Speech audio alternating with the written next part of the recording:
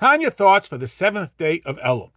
An acquaintance of mine once shared a story about a business deal that went sour. He lay in bed all night thinking about it's all for the best, everything comes from God, and after a sleepless night of introspection, he resolved, I want my money back. Does Tanya really expect us to not feel the sting of material need? Maybe the original recipients of these letters were at such a lofty level. Not me. Yeah, Tanya says, remember your training.